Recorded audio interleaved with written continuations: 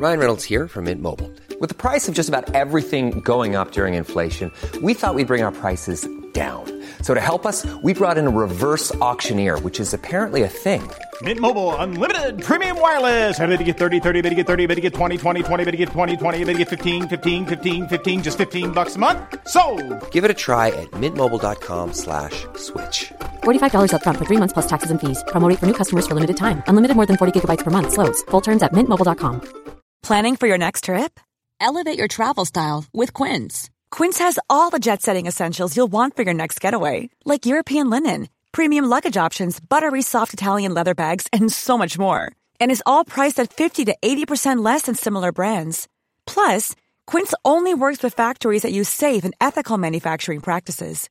Pack your bags with high-quality essentials you'll be wearing for vacations to come with Quince. Go to quince.com/pack for free shipping and 365-day returns. The Square Ball Podcast. To buy the Square Ball magazine, get back issues and podcasts, visit thesquareball.net. On this very superstitious Square Ball podcast, Simon Grayson searches for a striker to believe in. We try our luck in the transfer window and we discuss our matchday rituals in the same way, every time, without variation, because if we don't, we'll lose. Hello to you. Welcome to this very superstitious 13th Square Ball podcast. And without further ado, let me welcome the usual crowd of gentlemen in the studio. Michael Normanson's here. Hello. Welcome Moscow White. Hello there. And Oddie too. Hello. Contact details, do get in touch with us. You can email us via podcast@thesquareball.net. Find us on Facebook and tweet us on Twitter @thesquareball. Right, let's turn our attention straight away to the mailbag, the virtual mailbag that we have. We've received a couple of mails. Mails, yeah. Straight in the back. Is that what the kids are calling them these days? We got a message from Richard Aspinall, who I think has been, well, I know for a fact he's been in touch with us before, and he says this time, I don't know about you, but this season I've been tending to have almost zero expectation of winning games, so I can enjoy watching us without the usual sickening pangs of misery and despair creeping in. That's all from me. Keep up the podding. It's Rich in London.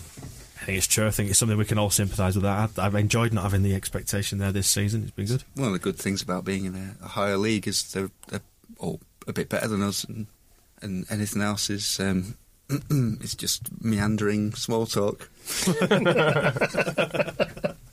That did come in after the Forest game.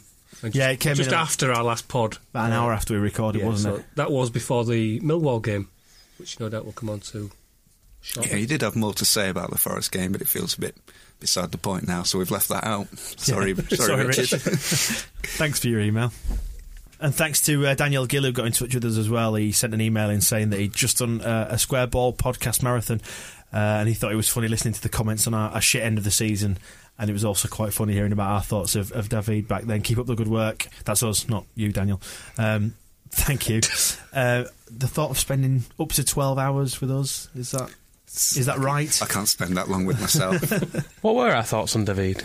I seem to recall Moscow made quite a play of him having girls' hair and possibly wearing an Alice band, or was that this season? Oh, it was him coming back this year looking like a Renaissance poet. That was Michael's contribution. Ah, right. We're all shifting the blame around here. Not Oddie called him anyway, I think we cut that part out. Right, let's get white watching then. The stuff that's been happening on the field in the last 2 weeks. I'm going to have to turn to all you guys, because obviously I was away on my jollies. I was in Portugal trying to track down Ronaldo's family to kill him. I wasn't, by the way. If the authorities are listening. He was. Oh, yeah, I was in Portugal, so I don't know anything about any of these games. So talk to me. Right, we've got Millwall, a 3-1 win. Lloyd Sam scoring, David Sommer getting 2.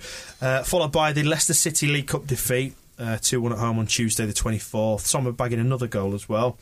Quickly followed on Saturday the 28th, the last one in this particular period, Watford 0, Leeds United 1. And Dickie Naylor bagging a goal. To make up for his own goal. Yeah, he's had a high-scoring fortnight. So tell me, as a man who knows nothing about this last fortnight, tell me about it. It was fantastic. You missed some great games there. It's going to be spoken about for years to come. It's a legendary period in our history. That Millwall game was the best performance I've seen from us probably in years, actually.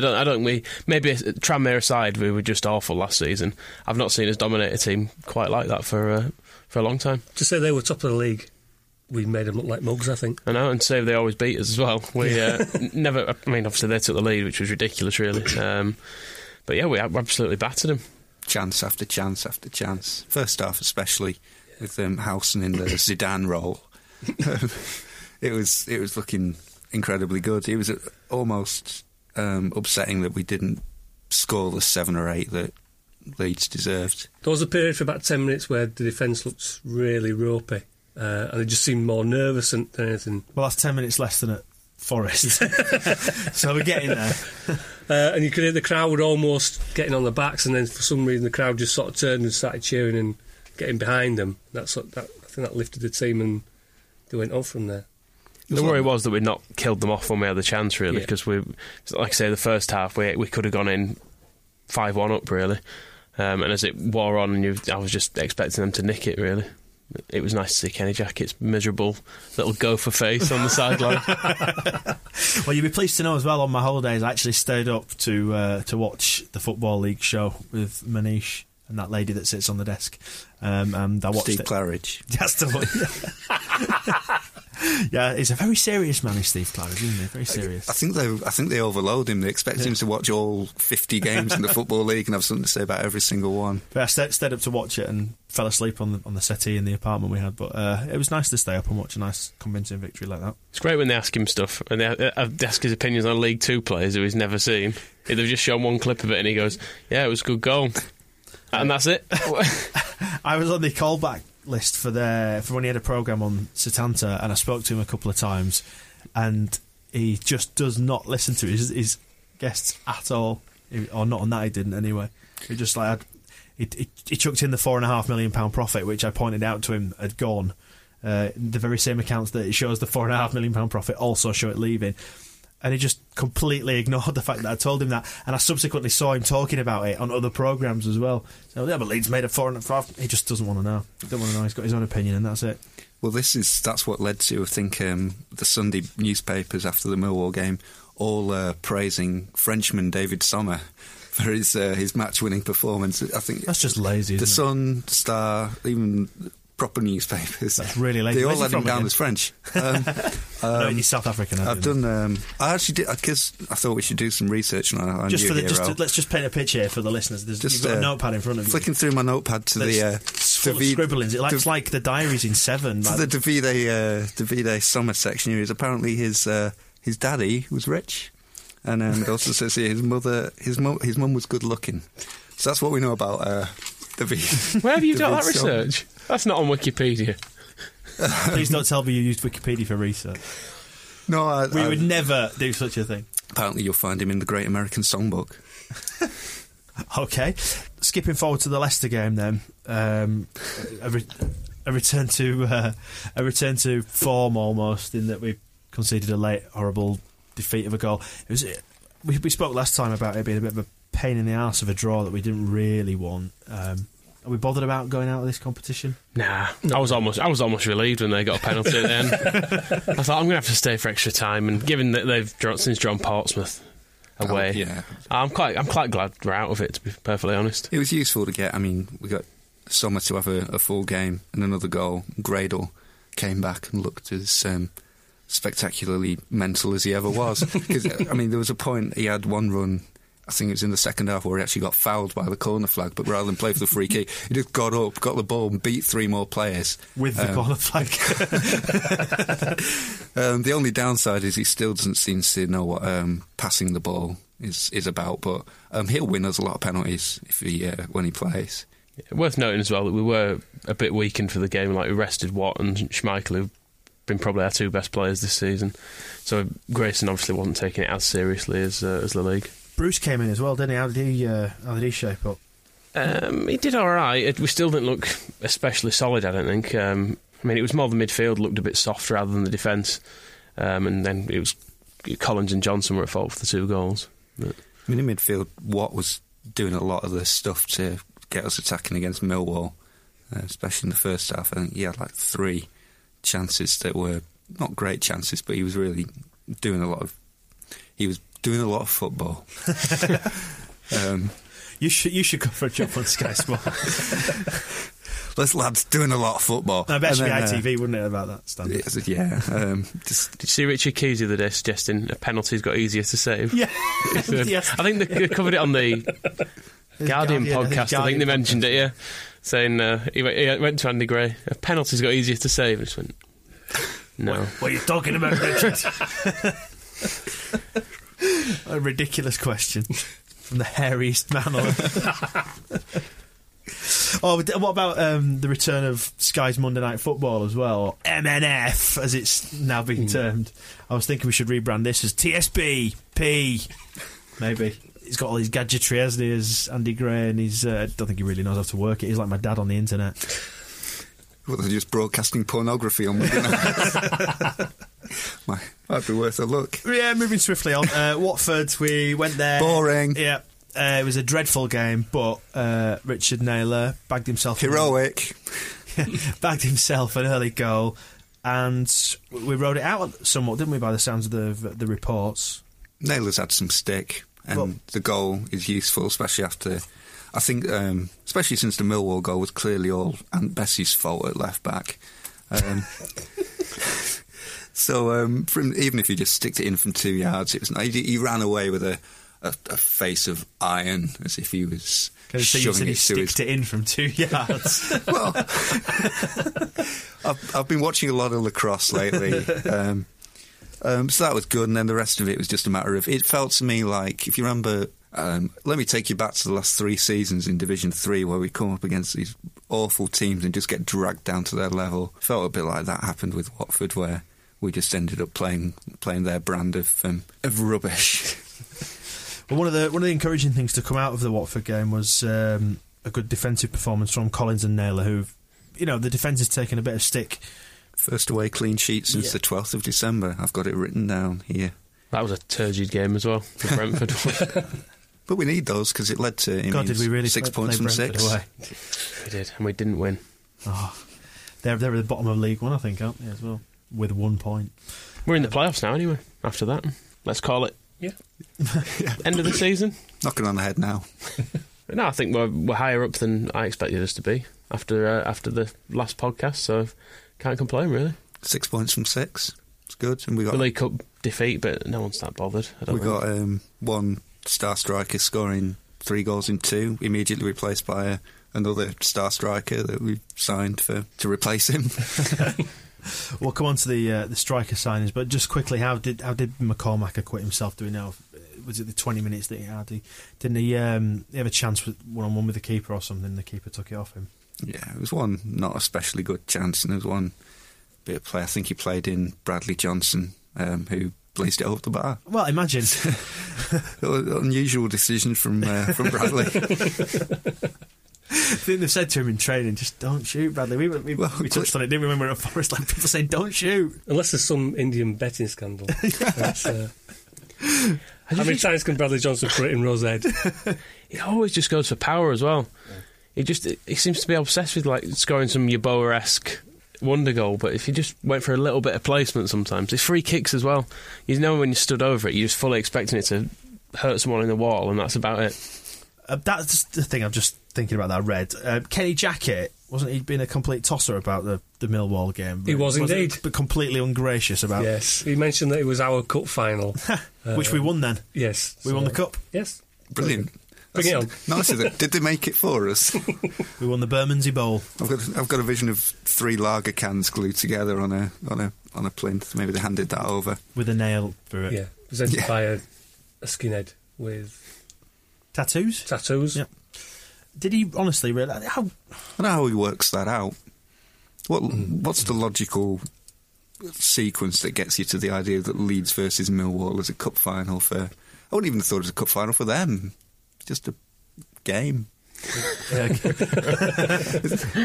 Well, if that was our cup final, then at least we can look forward to loads more easier games this season then. Yeah, Leeds don't win cup finals. Jackett's clearly got that mixed up. Anyone would think he just made it up. Jackett should get his coat. Hey. Oh. tumbleweed. Right, let's talk now then about the stuff that's been happening in the last fortnight off the field. As we record this, the transfer deadline shut only minutes ago. The drama. Yeah. Oh, God, Sky Sports News was absolutely insufferable this afternoon, especially in high definition. You know, Jim White, the Scottish shouty fella. Oh, my, he's just been intolerable. And something's happened in football. It's somebody buying somebody. I like Sky Sports News, it serves a purpose, but on days like today it can become very annoying.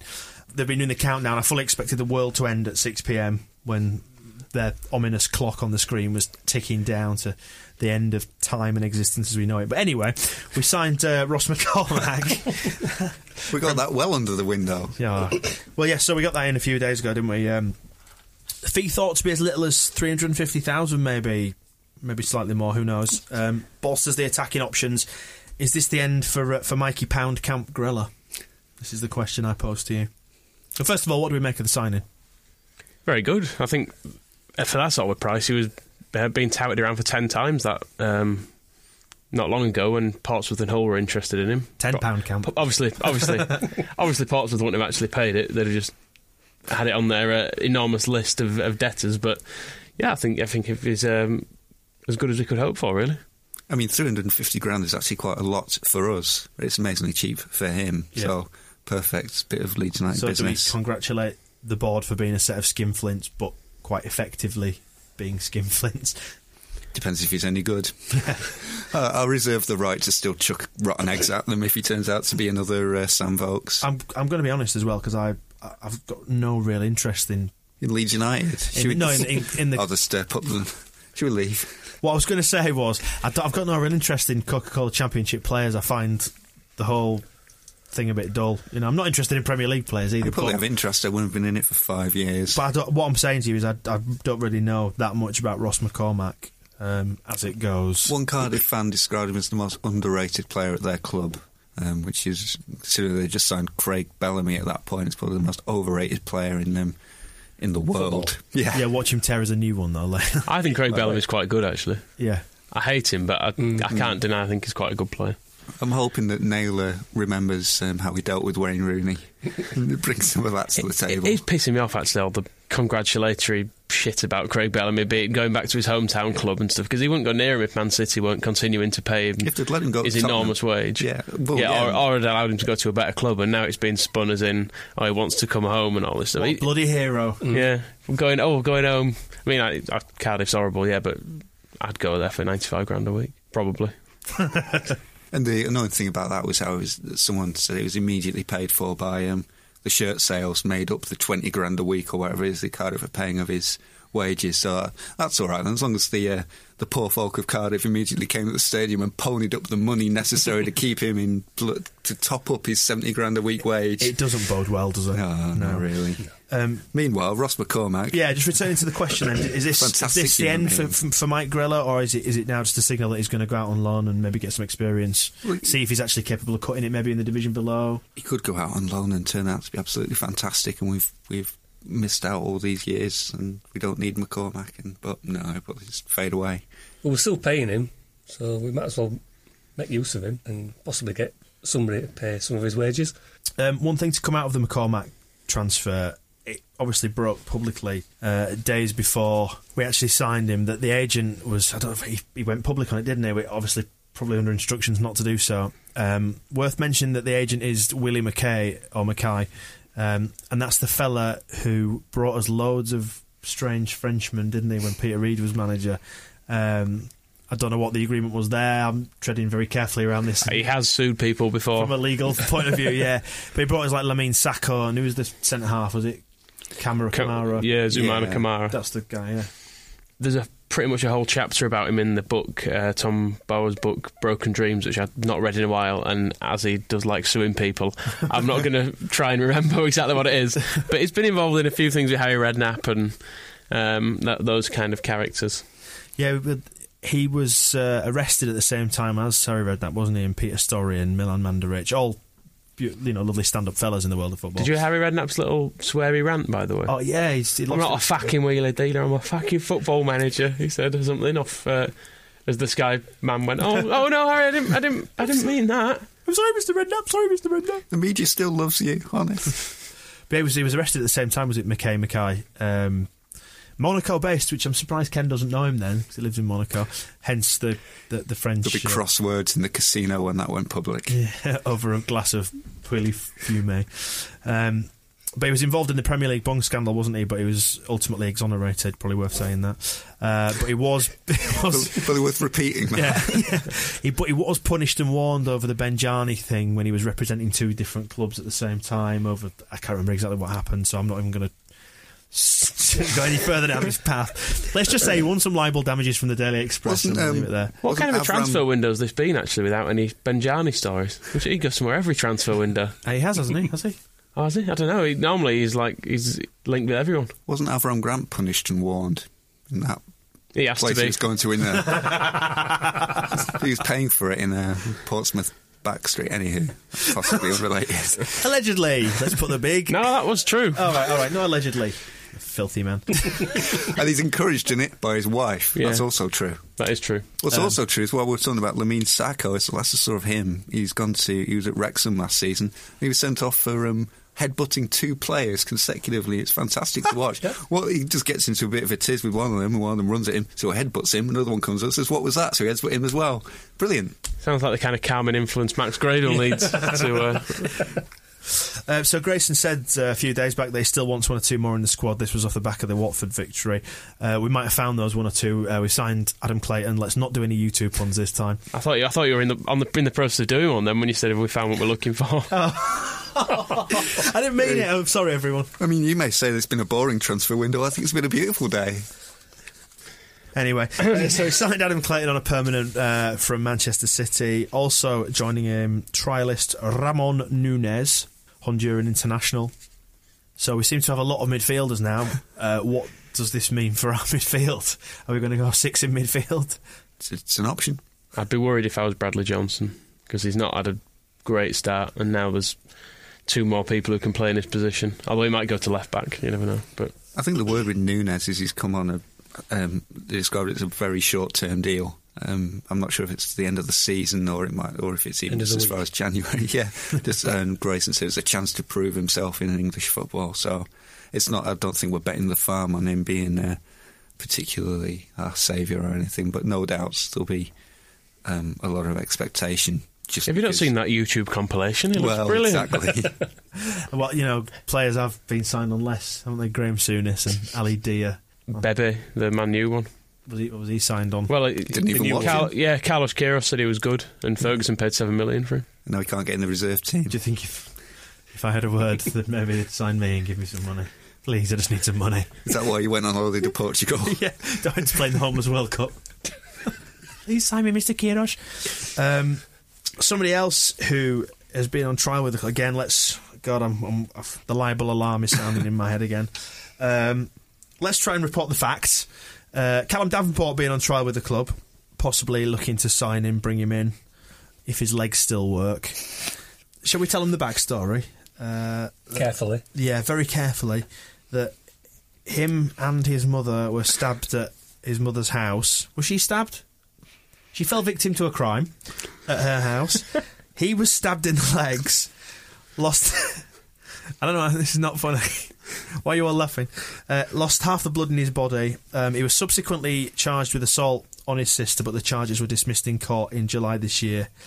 One from the Lee Bowyer School of Diplomacy, then.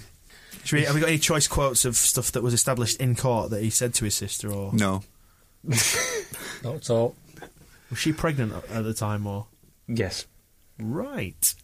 An awkward silence falls over the podcast as we contemplate being sued into oblivion. Good player, though. Yeah, well, he'd bring some Premier League quality, wouldn't he, if they can get him fit, and he's up to it now. Obviously, you don't... Well, it can't help being stabbed in both legs. No. I imagine it's not ideal. No, as a footballer. particularly as a footballer, yeah. As long as that doesn't happen again. Let's hope. We should probably just say Callum Davenport is training with Leeds United. I'm pleased to hear that.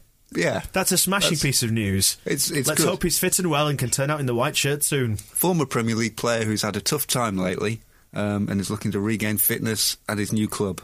Super, that should see us through the through court. Yeah, let's move on from Callum Davenport. Let's just say we'll watch it with interest, and we will comment only on footballing matters in the future. So that's the people coming in through the Thorpe Arch entrance door, making their exit. We've said goodbye to Alan Sheehan. Looks like we've paid his contract up.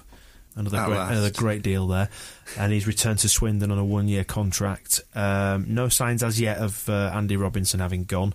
He's turning into our Winston Bogard, isn't he?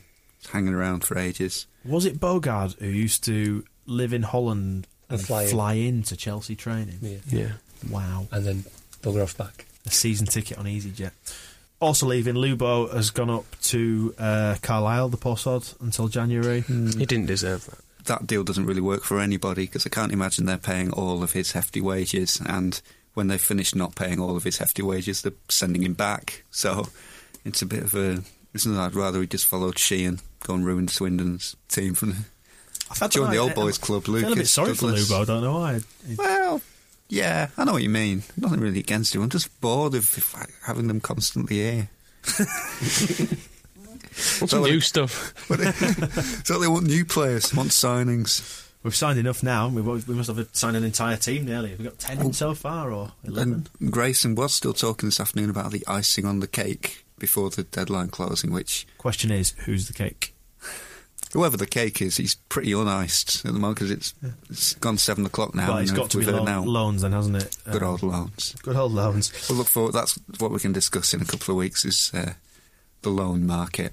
In the vein of transfers then, agents' fees, that statement was released this last couple of weeks, and Leeds paid just short of £336,000 to agents in the 12-month period incorporating last season.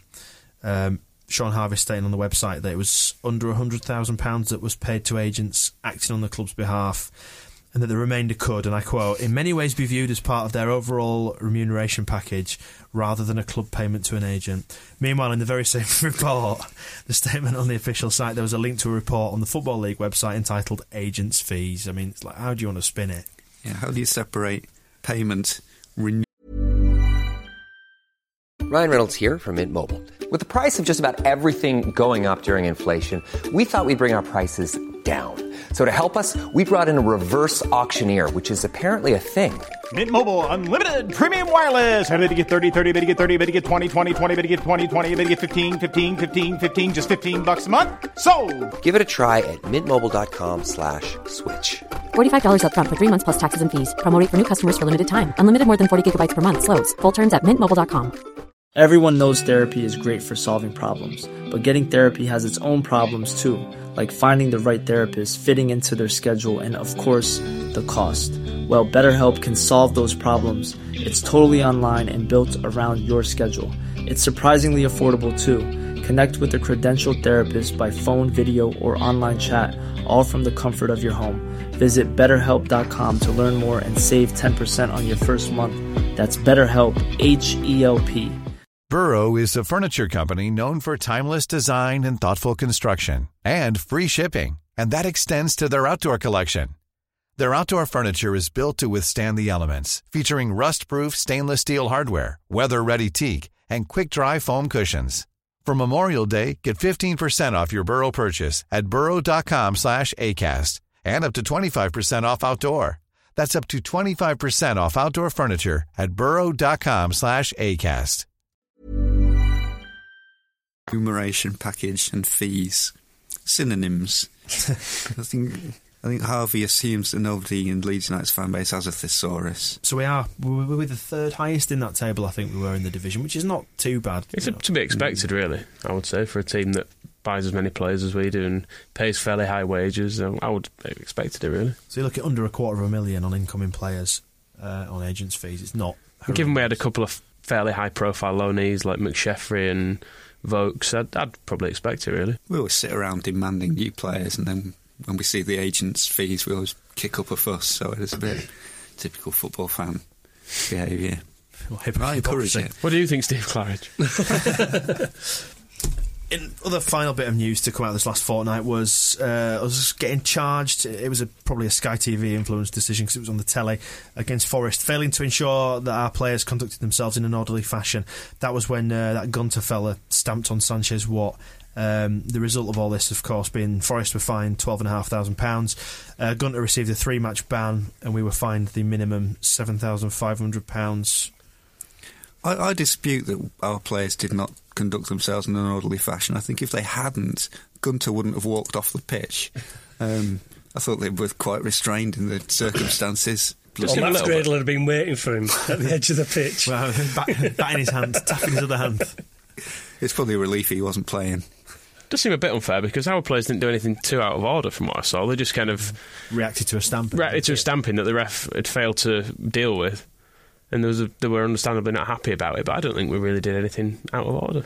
At least they have had a player banned for it, because that's the sort of thing that seems to happen to us all the time. But Beckford was banned against Millwall for the elbow, wasn't he, last year? That was really dubious, because the ref had booked him already, hadn't he? And then he made up some crap in his report saying it wasn't for the elbow, he'd booked him for something else. Pushing or something, yeah. And then that meant he was able to cite it afterwards, which is absolute bollocks, and he clearly just seen the TV pictures of it and thought, I better do something about that. And overlooked the bit where the Millwall keeper twatted him first. Yeah.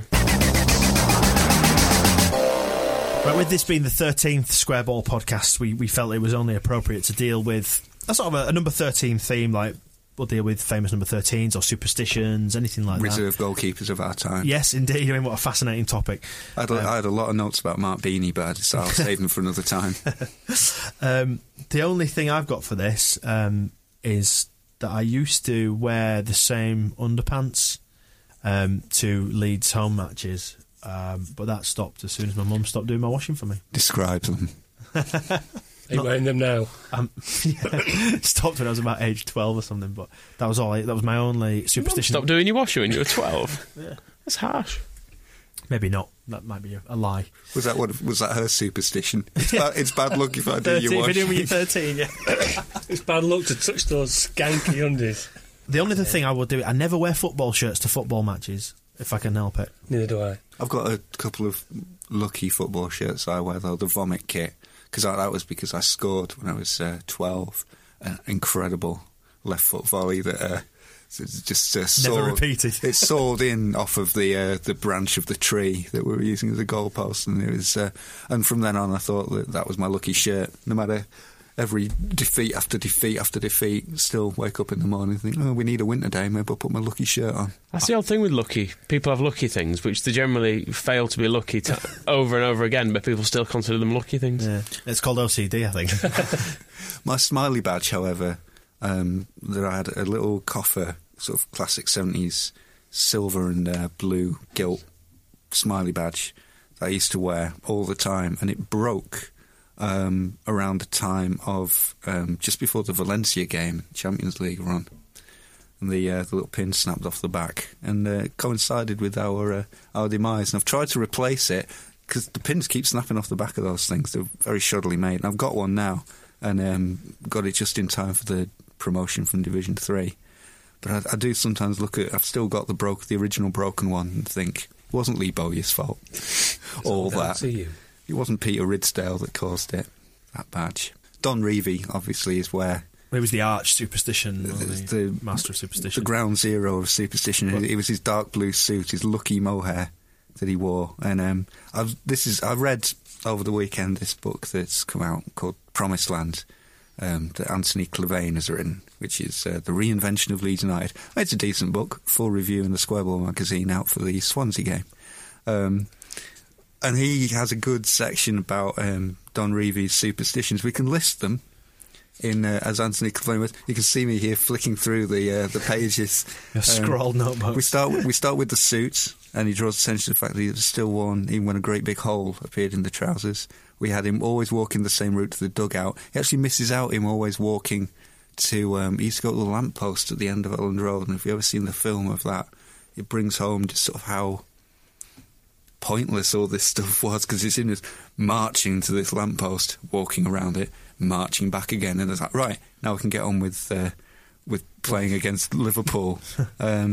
He wouldn't go back through the door of his house in the morning if he'd left something behind. He stopped the wives and girlfriends of the players wearing red or green dresses. He used to rub ornamental elephants that sat on his mantelpiece. He was influenced by his psychic mother-in-law's predictions, interpreting one of her dreams about a barrel spilling out red apples as a sign that Liverpool would beat Leeds, which they did. And it went on to the players then. Terry Cooper dreamed about scoring the winner against Arsenal in the League Cup final, and he did. Bremner would give Reevy his wedding ring before every game. Big Jack would always run out last. Reaney would always be third coming out of the tunnel. How did they ever get to play matches? Hunter had to give the ball to Bremner before they went out. Sprake always had a massage from Les Cocker, which... don't blame him, really. That's the one sort of understandable in all this. And Johnny Giles always used to put on his jockstrap, socks, boots, shirt and shorts in that order. Which, if you imagine him just getting to the end of that, where he's got everything on apart from his undercrackers, it's a little bit... So they were all doing all that kind of stuff when perhaps... I mean, Reevy had dossiers for them to be worrying about rather than all this to be going on with, and then it culminated in the Gypsy curse. And there was the owl, getting rid of the owl from the badge because it was unlucky. Birds were unlucky, yeah. Even though he'd put the owl on there himself. Look at Liverpool with that live bird. Never won anything. And, the Gypsy curse, which all came about apparently from a letter from a fan in pre-season that claimed that gypsies used to live at Elland Road. And they put a hex on it. Still do sometimes. Have you seen the fair? No, Robbie Savage didn't stay overnight. He went back to Derby after the game. And he was probably worth saying that we're referring to travelling community. Yes, Lee. Well, I don't know. Rose Lee called herself Gypsy Rose Lee, by the looks of things. A native of Blackpool who stood in the middle of the pitch, scratched the grass, and threw some seeds down. Then she urinated over every corner flag and said, "Now you can start winning things again." Right. Yeah. That's the sort of thing that get you a banning order these days, I think. It's no wonder then that Leeds United fans tend a little to the superstitious, given what we had to put up with. But it's not like we've been massively unlucky or massively lucky. We've kind of had a... I think we're an unlucky club. Look at how much stuff we should have won in the 70s and how much we actually won. And we've been... I mean, it wasn't unlucky, it was bent refs on a couple of major European finals, but... and also obviously the famous West Brom one as well. But I'd say we've been unlucky as a whole. Perennial runners up. Was it Billy Bremner's autobiography that was called? You get out for coming second. Yeah, you get out for being unlucky. You get the Champions League and millions of pounds these days, so it's not strictly true. But these are the times we live in. And he did write the book in 1972, wasn't it? So expecting him to... He didn't get into a DeLorean. And there was the kits as well. Don Revie changing the kits that they played in. Well, the red one.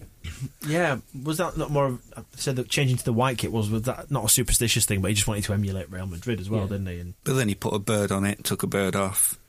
We had a red away kit, then we didn't have a red away kit. Well, did he say the red away kit was unlucky? Did he ever tell you that as you were discussing tactics before? There's an orange one as well. Right. Yes, which we only wore once because we lost. Is that true? Which I found out at the weekend. Gosh, you were there, weren't you? I had one. All the pictures are in black and white, but...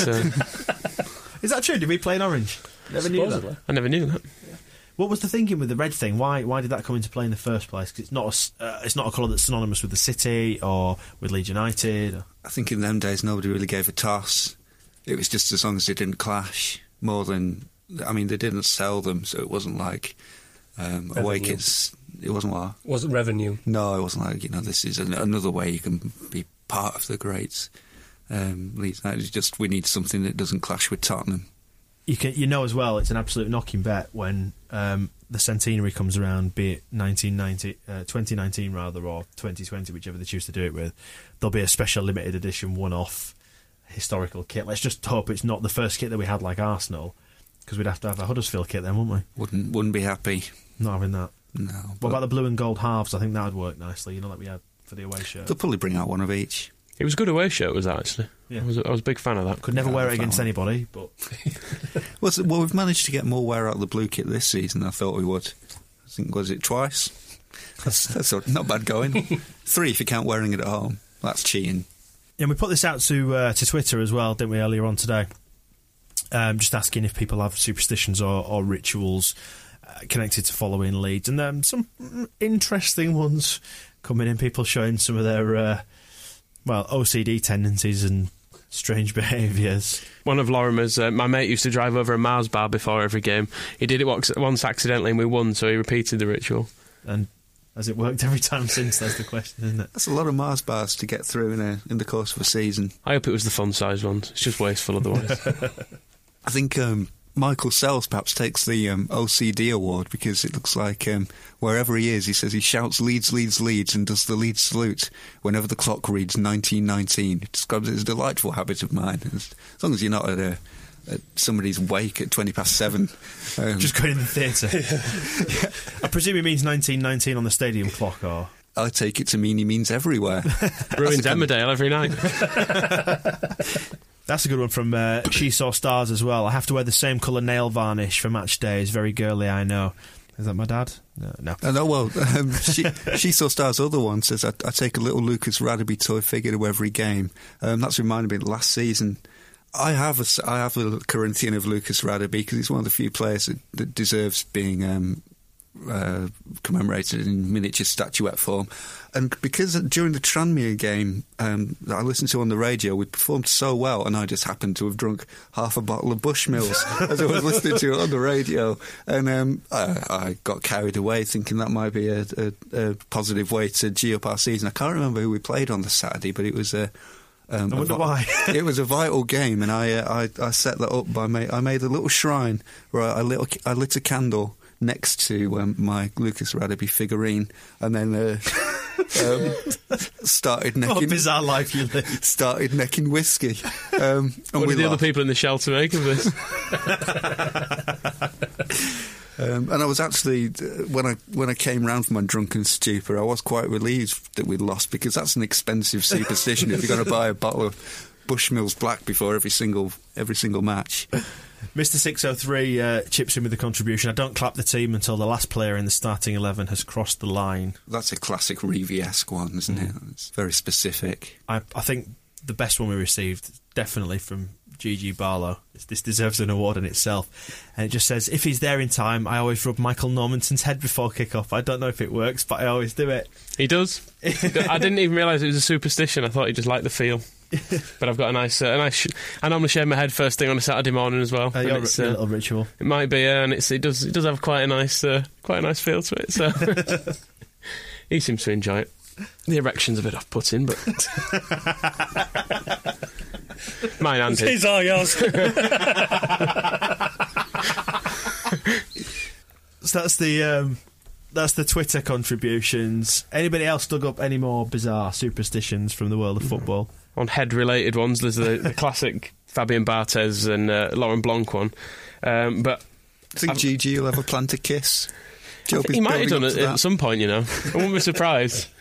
But everyone sort of knows about the head-kissing one with France, but I also discovered that there are other superstitions on that World Cup campaign. We're sitting on the same seats in the team bus and listening to Gloria Gaynor's hit I Will Survive. Which is very camp traditions, kissing. Fits in with a shaven head, though. Yeah. Can just imagine them romping around the dressing room to the communards or something before each game. Bit of erasure. It's a superstition we've got to. Mainly I just think of self-indulgent ones, like Paul Ince wanting to be putting his shirt on as he comes out of the tunnel and stuff like that, which I think sometimes is just drawing attention to yourself, which that sort of superstition just annoys me. Just like that superstition is just wanting to look like a cock. Yeah, it just screams tosser. I'd imagine that it's Paul Ince. The Mexican Man U player as well, have you seen? He does this kneeling down on the halfway line, praying thing, to the sun god. I just hope someone kicks his face off one time when he does it. You're not very tolerant towards religious people. Just do it in your own time. Have a little prayer in the dressing room if you want one. That was like when Uriah Rennie used to do those kung fu warm-ups before he reffed a game. I don't know if that was a superstition or if that was just getting him just looking like a tit on the pitch. But another thing, that some of these do need to be done in the safety of your own home. John Terry's got loads as well when you talk about tossers, just generally. And one of them includes listening to the same Usher CD before each game. I would never have guessed that a Premier League footballer in this day and age would like commercial R&B. Yeah, another one I found just pure Google research was of a Zimbabwean team with a really catchy name. Midlands Portland Cement is the team name. Like Total Network Solutions. Yeah, that kind of danced in the streets of Midlands Portland Cement. They're on a bad run of form, and the manager sent them into the river to cleanse the bad spirits, and one of them drowned. That's surprised with all that cement on his face. That's unfortunate. And they did lose the next game as well, as you would expect. From the distant recesses of my mind, I remember I think it was in Africa somewhere that one team were struck by lightning or something like that, and they got I'm not sure that was a superstition of theirs. I think that what resulted may have summon been the god Thor before every match and stand under a tree. Gary Lineker had his one as well of not wanting to score any goals in the warm-up because he thought it was wasting a goal. He thought if he scored him, he'd have a limited amount of goals and would use them up. I bet he cuts his pizza into more slices as well, so he can have a double. It makes it last longer.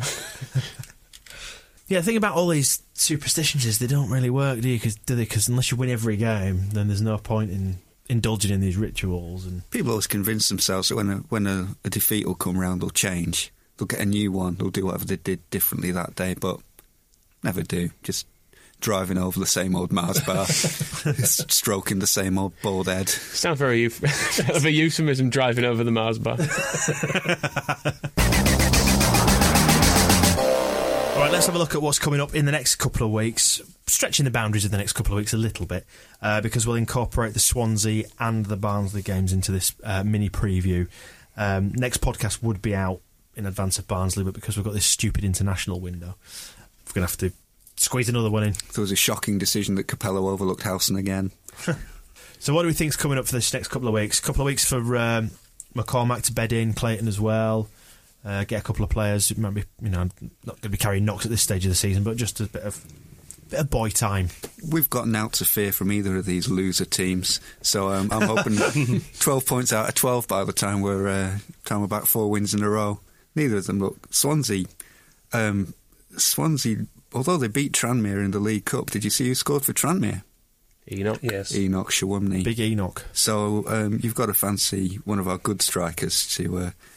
But then they're a bit of a funny lot because, well, they're managed by a guy who looks like a smash alien, and they managed to hammer Preston. So one of these flim-flam championship sides, but it can't continue to go well without some sort of massive reality check, can it? On a similar theme, though, did you see who scored against Barnsley in the Cup? No. Anthony Elding.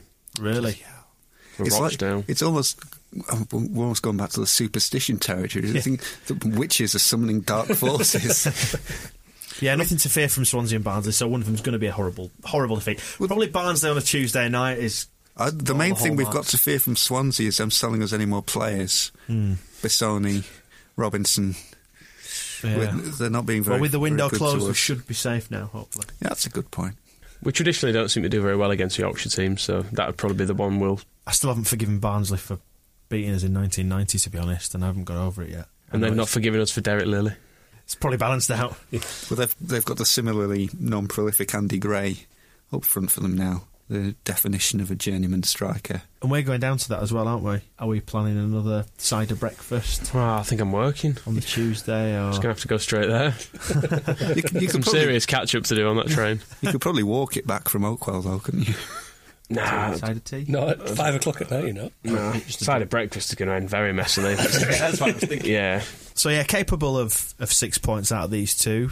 We've probably got more to fear from Swansea, because they've got some decent... They've got that Scott Sinclair from Chelsea, who's the archetypal pacey winger. I bet he's no Lloyd Sam, but Shefki Kuki, who seems to have been around forever, just sort of being... That's going to be him against Naylor, I'd imagine. And you've always got to be careful, because it is treason to kill a swan.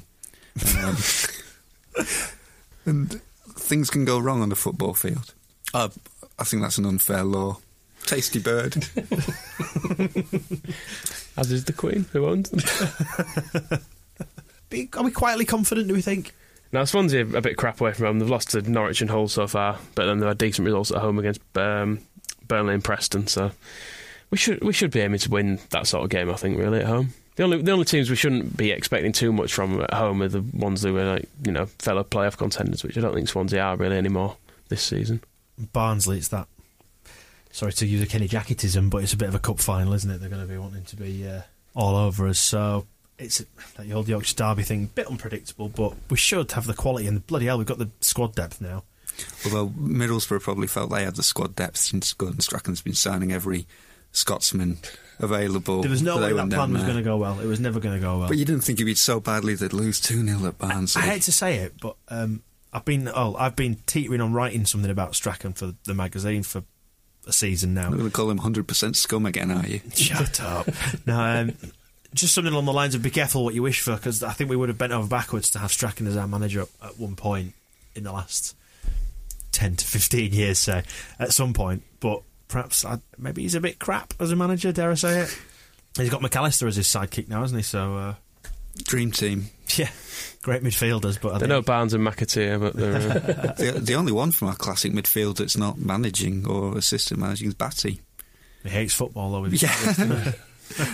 Yeah, and there's also the added scum dwarf factor in Mark Robbins as well, isn't there? He doubles up on the scum dwarf because he wasn't just scum. He played for Norwich as well, which I think is always a mark against. Only good thing out of Norwich is Andy Hughes. It's a shame we don't have Steve Stone, or we could have said in the next 2 games we're going to kill 2 birds with 1 stone. That would have been really very poor. What's the other bird? Robin Swansea. and Swan. Oh, right. The ones you were harping on about. You were chirping on about. Obviously cut that out. But I think that's really good. That's definitely staying. I recognise that swans are birds. I was just confused about Barnsley. Say, whatever the results, I think, as Moscow said in the last one, we've got to just keep it in perspective a bit this year and accept we're going to lose some games, and it's not the end of the world if, say, we come back and we've not taken any points from these.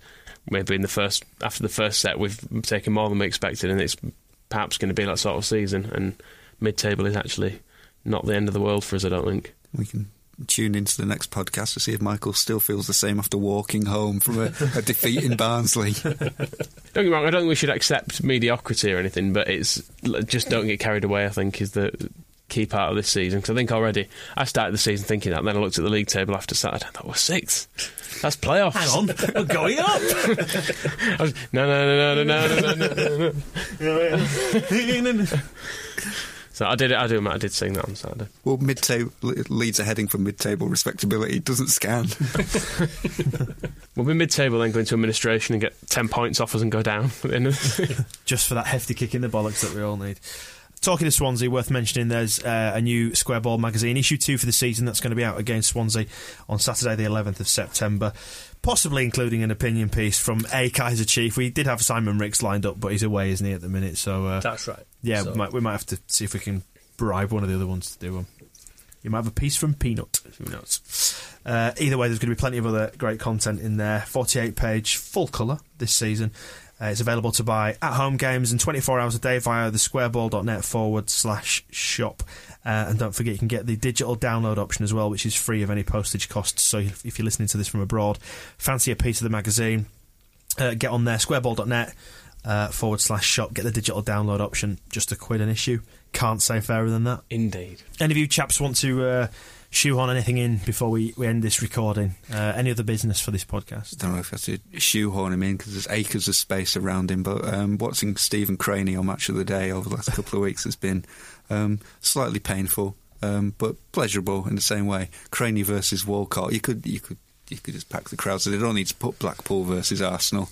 Craney versus Walcott, and then this weekend Ituhu, Craney versus Dixon Ituhu, who just raced past him. It's upsetting to think he was our Bissoni at one time, but reassuring to know that he's committing his crimes elsewhere. Speaking of slow fullbacks as well, Ian Hart's going to be meeting us again this season, isn't he? But will it be Reading or will it be Bristol? Conflicting reports. Either way, it's going to be he's going to be no faster, I'm fairly sure. Well, if that's everything for this one, no more stuff to talk about. We will probably bid you farewell and head off into the night. Thanks very much for listening to the Square Ball podcast. We'll be back in a couple of weeks. We'll make our minds up, probably come back after the Barnsley game, I think. If you're in a fit state to talk, we'll be fine. Until then, I will bid you farewell, and I'll say goodbye from Michael Normanton. Bye-bye. And goodbye from Moscow White. Goodbye. And goodbye from Oddy. Goodbye. We will speak to you in a fortnight. Thanks for listening, and we'll see you soon. The Square Ball Podcast. Just a trip up north for not just a trip up north for not many. Fuck. It was just a trip up north.